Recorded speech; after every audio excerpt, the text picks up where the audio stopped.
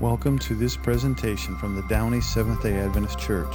We are located in the greater Los Angeles area at 9820 Lakewood Boulevard in Downey, California. We would love to have you worship with us any Saturday you are in our area.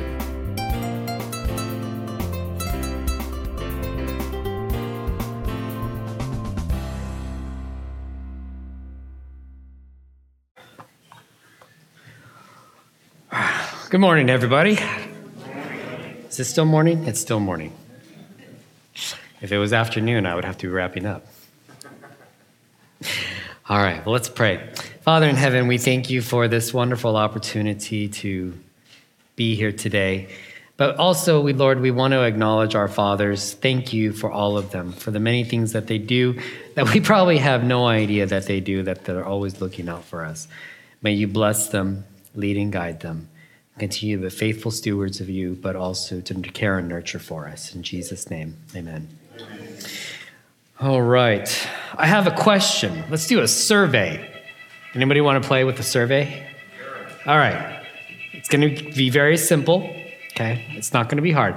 How many of you, let's say, for instance, you go out to a restaurant or a coffee shop, whatever.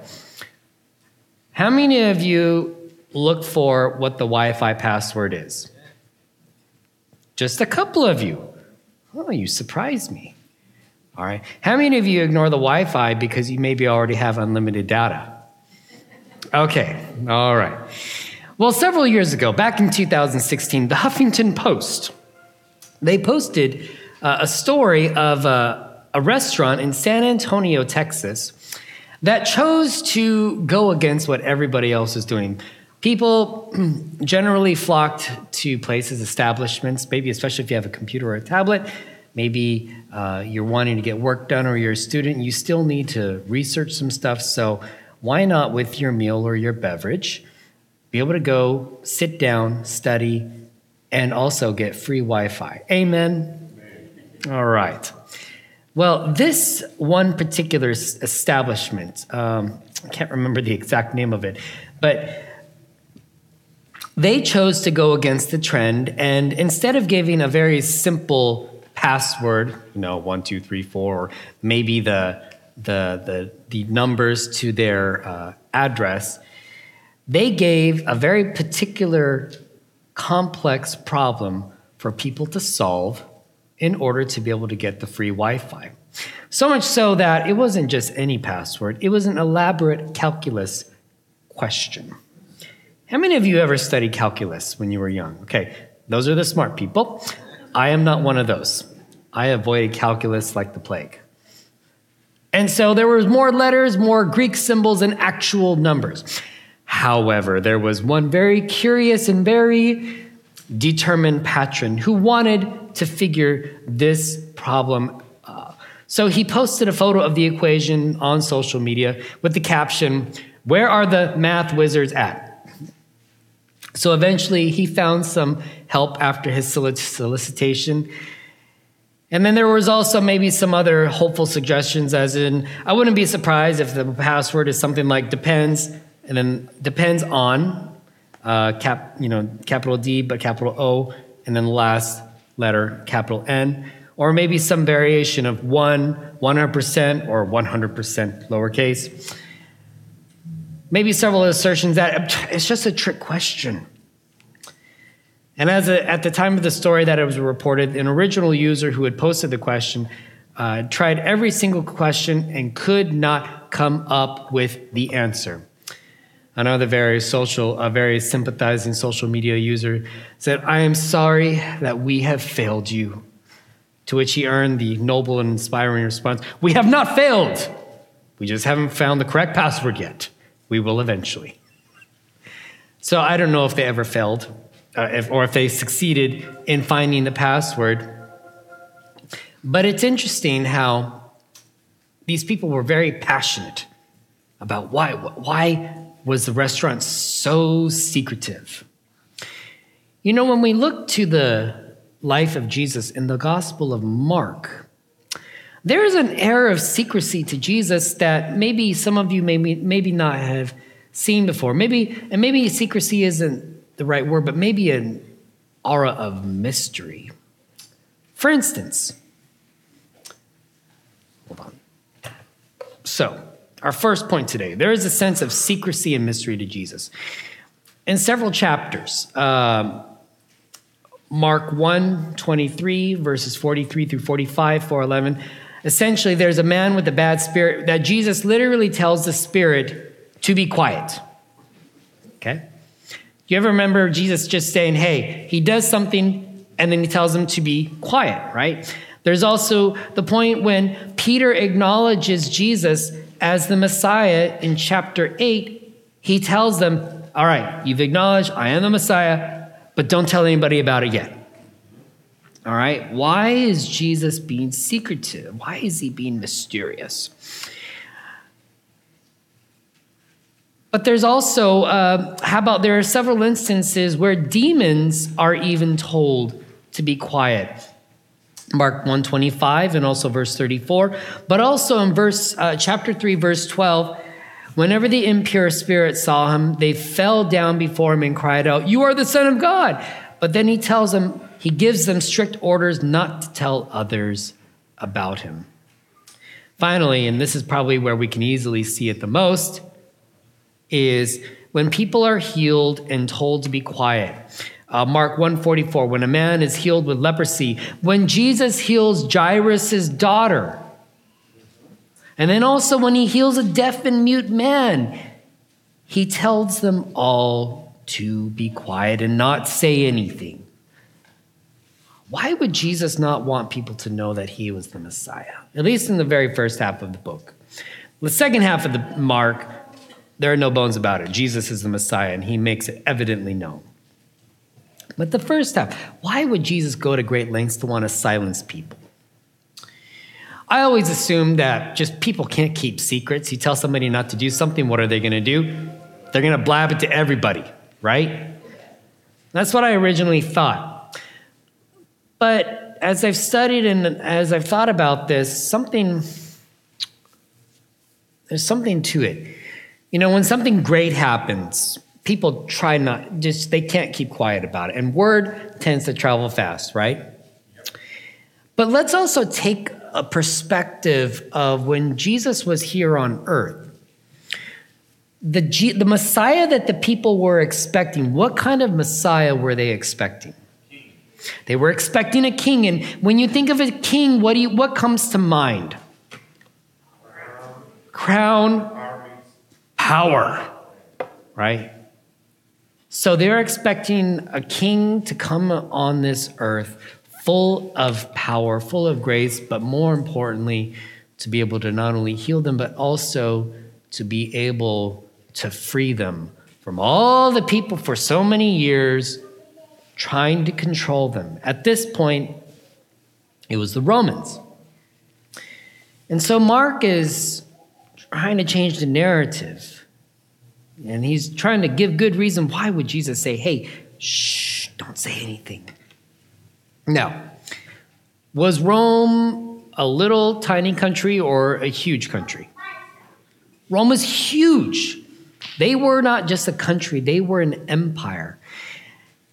And when you hear somebody, another king, another leader trying to prop up, there was no real nice democracy that, we could at least vote here.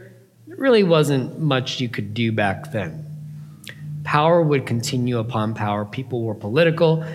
And when you hear of another possible ruler coming about, what do you think would be their response? Or what was their response?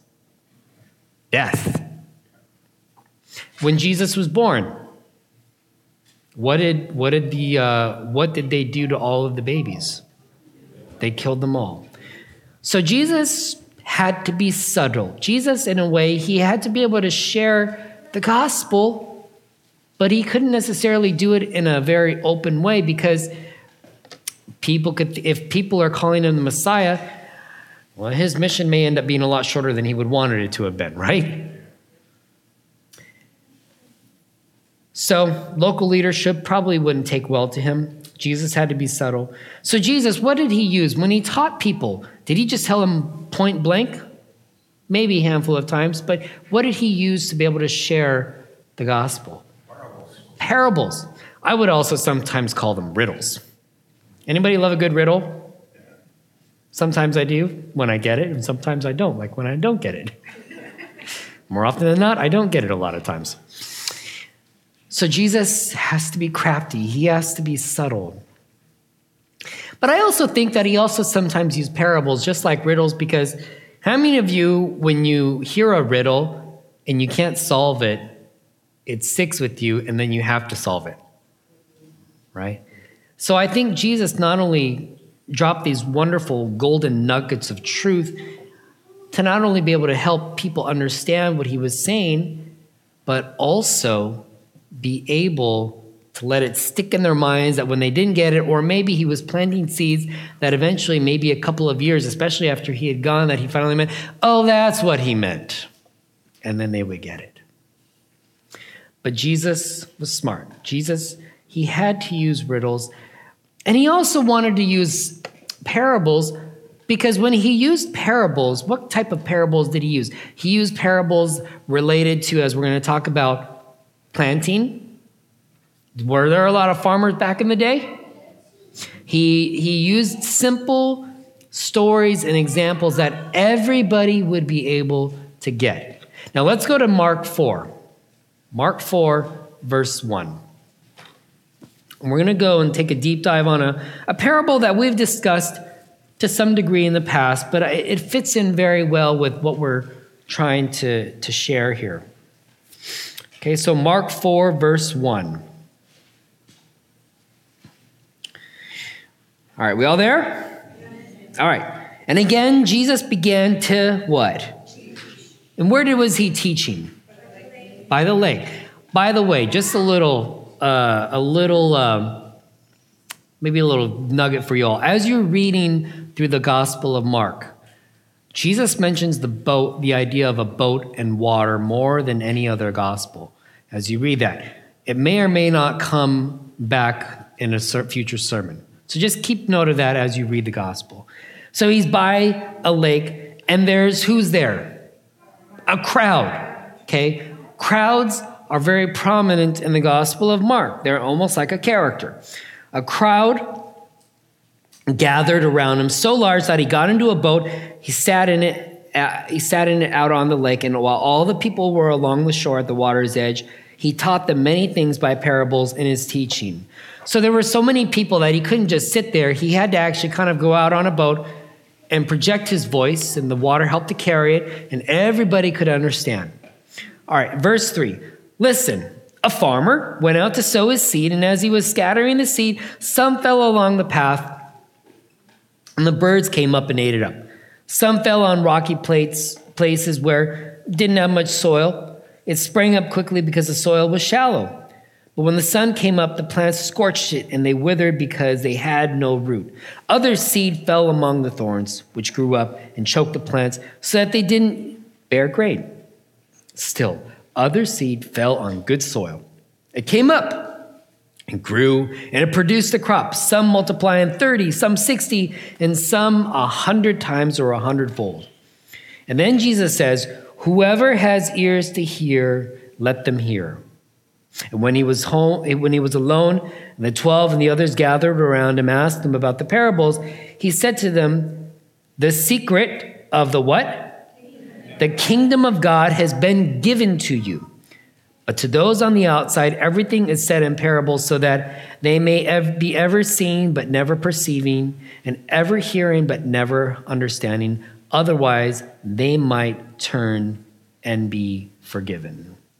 Okay.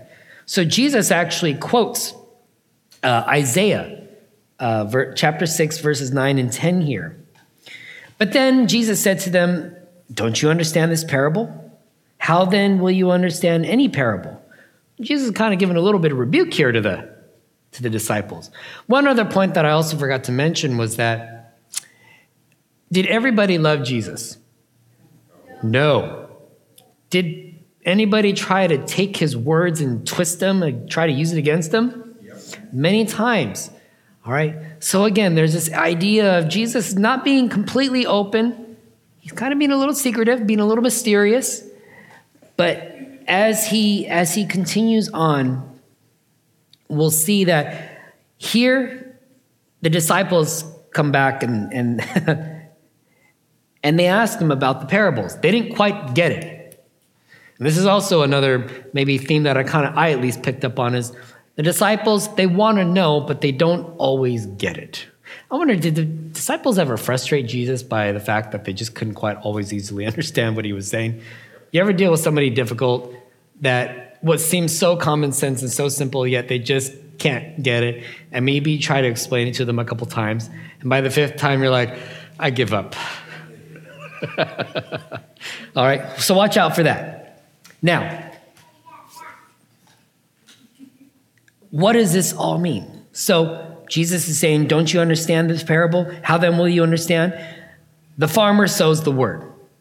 Okay, some people on verse 15 are like the seed along the path where the word is sown, and as soon as they hear it, Satan comes and takes it away, the word that was sown in them. Others, like seeds sown on rocky places, hear the word and at once receive it with joy, but since they have no root, they last only a short time. And when trouble or persecution comes because of the word, they quickly fall away. Still others, like seeds sown among thorns, hear the word, but the worries of this life, the deceitfulness of wealth, and the desire of other things come in, and it chokes the word, making it unfruitful. Others, like seeds sown on good soil, hear the word, accept it, produce a crop, some 30, some 60, some 100 times like what was sown. So what is all of this saying here? What is Jesus, in this parable, what is he trying to say and convey? Now, the disciples are fortunate in that they get to hear the full, complete understanding. Okay? And so, because they've responded in faith, Jesus is going to share with them. Well, obviously, who is the sower? Jesus. And what are all of these seeds that the sower is dropping? It's the word of God, the kingdom. And it's the coming reign and work of God in the person of Jesus. Now, the seed that's being thrown on the ground that Jesus is alluding to, there are several different types of ground. There's the first ground, which is, it's a hard beaten path. And when the seed is dropped onto it, the seed is not able to what? It's not able to germinate because it's basically sitting on top. And when there's seed thrown on the ground, who's going to want to come by and eat it up? The birds. They see a free meal, or at least a snack. So they come in and they sweep it out. And much like many people, maybe they'll hear the word, but it doesn't get implanted. And so obviously, if we don't focus on something that's so important, what's going to happen? It's just going to fall away, or it's going to get snatched up. Okay? The devil's very good at that, right? If a seed can't get into the ground, it's not going to get that life-sustaining nutrient nurture. And so it's not, and then eventually it would either be eaten or be dried up and eventually burn out. Now there's a second type of soil, the seed thrown on the rocky ground. And here it's alluded to, well, the seed can't get underneath. And sometimes rocks fun to sit on. They're fun to throw. Right? But yet you don't want to sit on a rock, maybe a nice flat rock, but overall rocks tend to be sharp. Not something you want to sit on. It's also a time when Mark was written, it was a time of persecution, as Mark also alludes to here. Hey, you could get, the seed could be thrown on the ground, but it's not nurtured. And also, if you're a bystander and you're seeing all of these Christians, all these followers of Jesus being persecuted, and yet you hear their message, are you going to want to join that group when they're being persecuted? Are you willing to give up maybe your comfy lifestyle, or just you don't want to deal with bad people? No.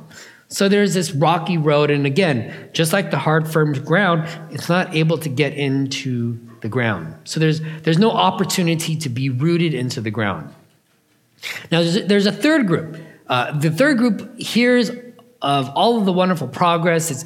But yet, as the seed grows, what tends to encircle it? The thorns. And the thorns can be representative of many things in life, but eventually, those thorns choke the seed out and kills it. Oftentimes, you know what's our greatest enemy? It's what's inside here and what we allow in here, what we feed ourselves. And if we're feeding ourselves junk and listening to and watching junk, or maybe we're being told that we need this, or if you don't have this, you're not this. And what is all of that? Lies. And slowly those lies will choke, much like the thorns that encircle the good seed that eventually, as it sprouts, even though it's making progress, the thorns will come in and will slowly choke it, and it's no longer able to grow. It may still continue to be able to exist, but will it be a full life? Does Jesus want us to all have a full life? So we have to be mindful of the things that could potentially choke us out.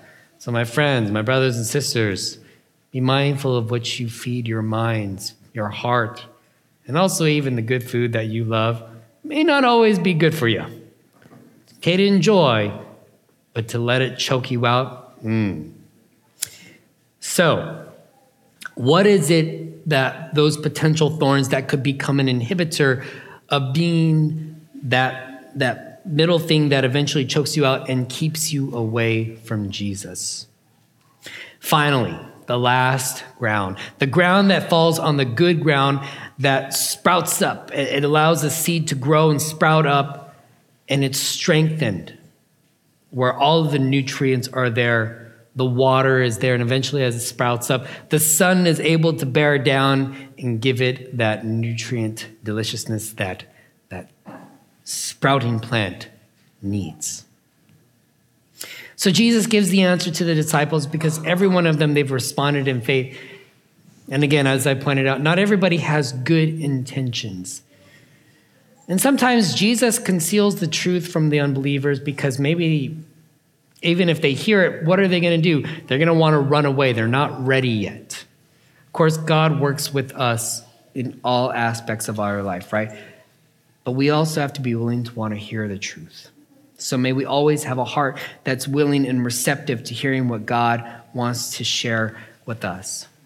And the parables, the riddles that Jesus shares with us, and it kind of feels like it's secretive or being mysterious. Maybe God's planting a seed in your heart and your mind that eventually as you experience life, then you're going to see the bigger perspective, and all of a sudden you're going to think, oh, that's what Jesus meant. You know, as we get older, it's amazing how what we thought we knew when we were younger, maybe when we were kids, maybe even when we thought we knew everything when we were 15 years old or 21, 27. As you get older, you realize there's so much more that we don't know. Amen? May we come with humility to the Lord and see that this Jesus is one who wants to come into our hearts, to live within our hearts. So, question, reflection. Which of the seeds do you identify with the most at this time, at this current time? Because guess what? Our lives and our spiritual lives, are we always going to be going up? Have you ever always gone up, headed towards Jesus? Or have you ever you've experienced life where it feels like it's really thorny and choking you out? And sometimes you may hear something really good, but then just seems like something good, and then immediately something bad happens and it just takes you all out.